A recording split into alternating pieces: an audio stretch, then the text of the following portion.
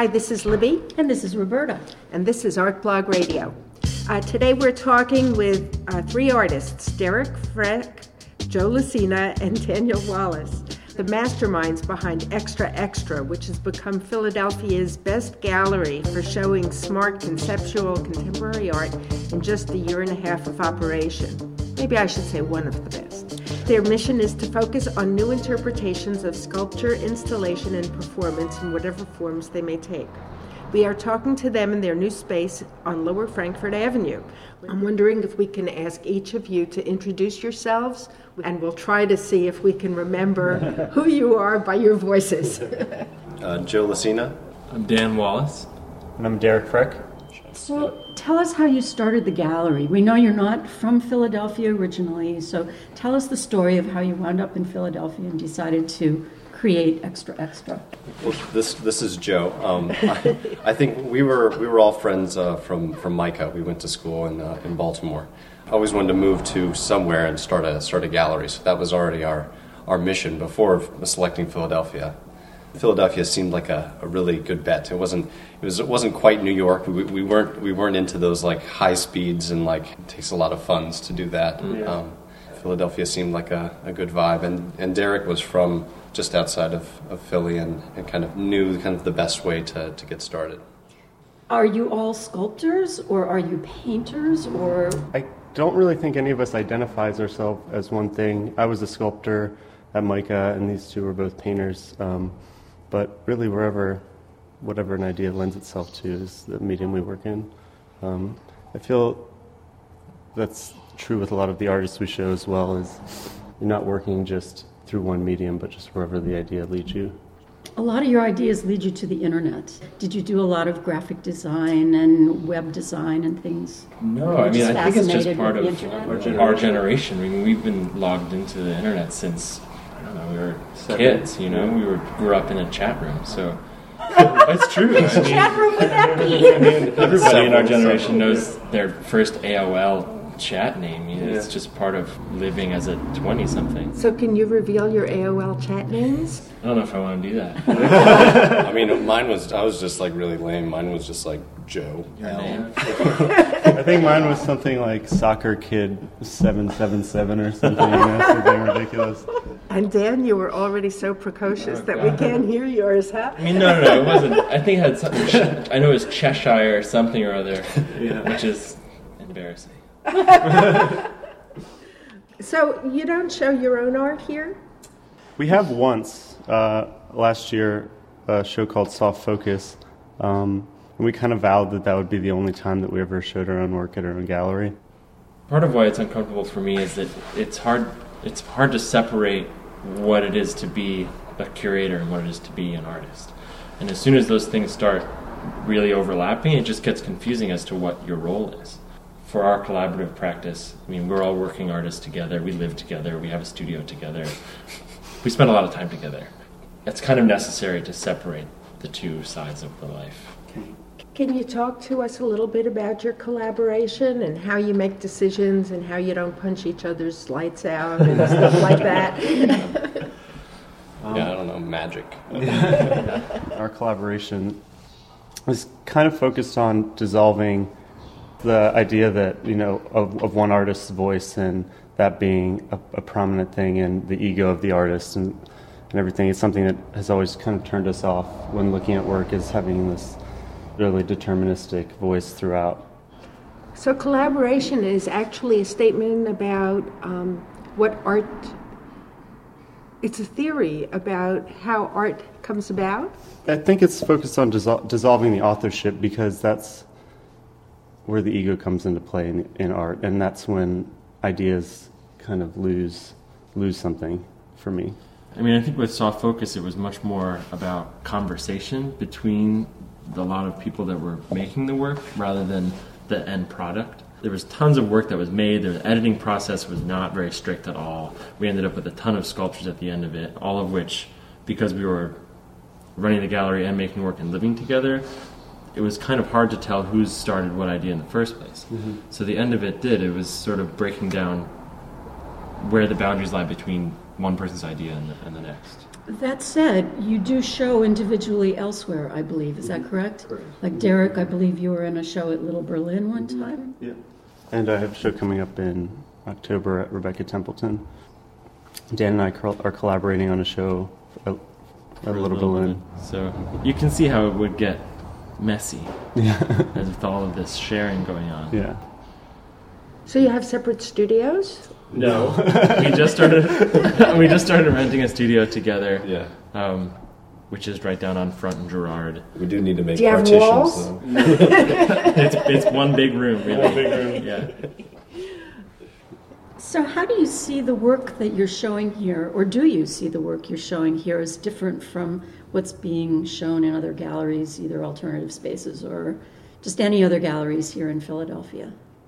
I feel like it might have been different when we first started, or We thought it was different. or we thought it was different, but it's really not. I think a lot of people are engaging in internet-based art, and I don't think it's so different. I think there's a lot of like-minded spaces here. So which are the spaces that you think are like-minded? Definitely Bodega, good friends of ours.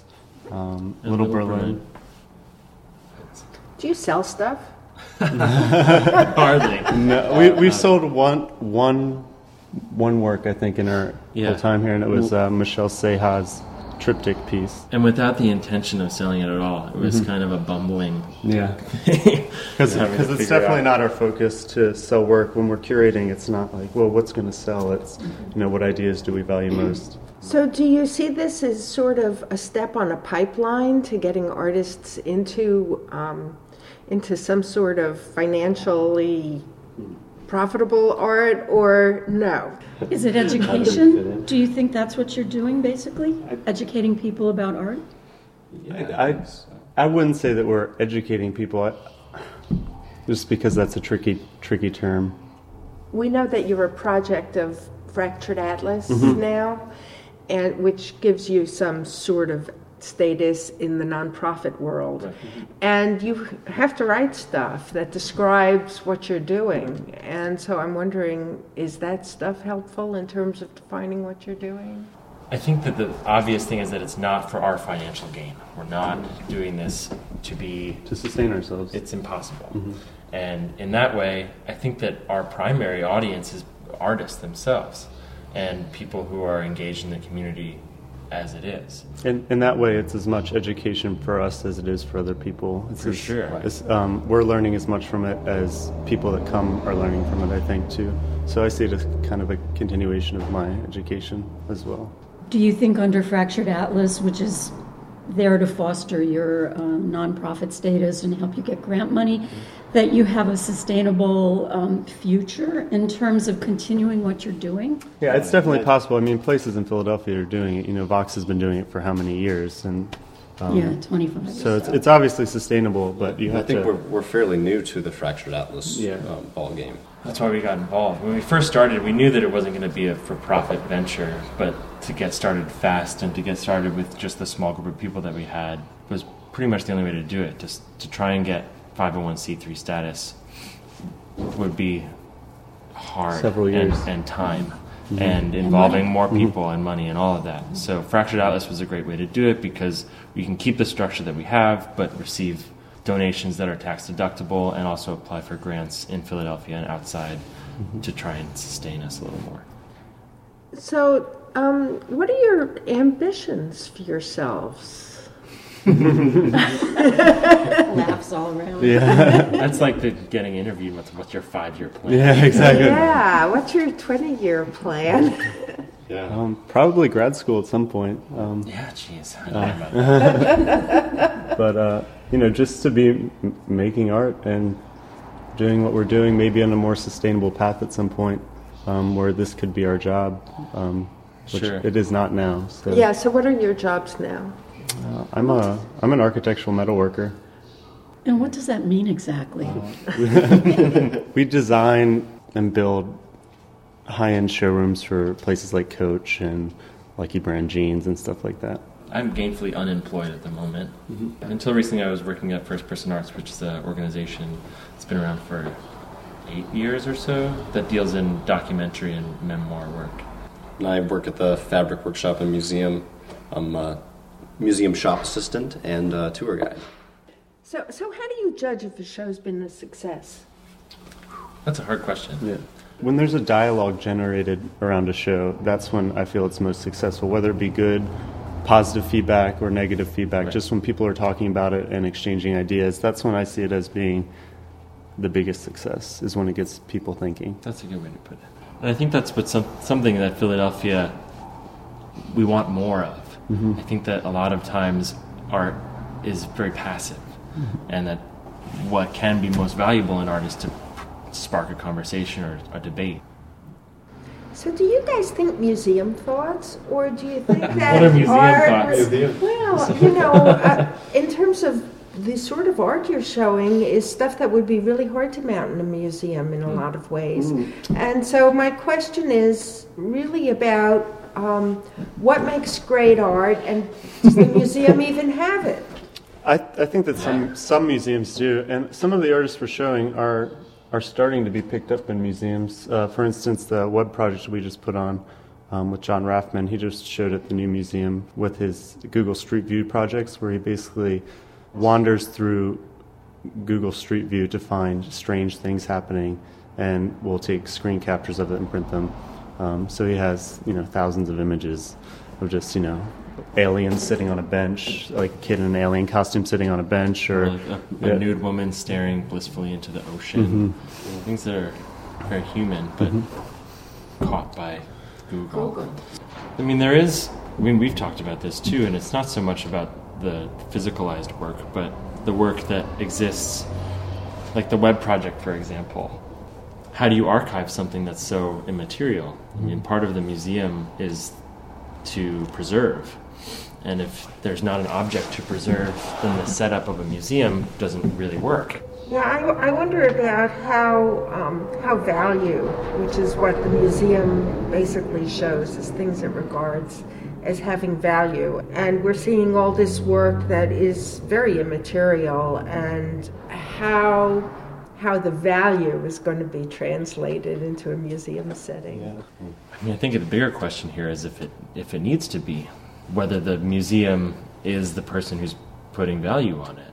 There are some artists who are starting to make money from web-based projects. There's an artist named Raphael Rosendahl. He basically makes Flash websites. Some people, you can buy them, but the stipulation is that you have to keep them public.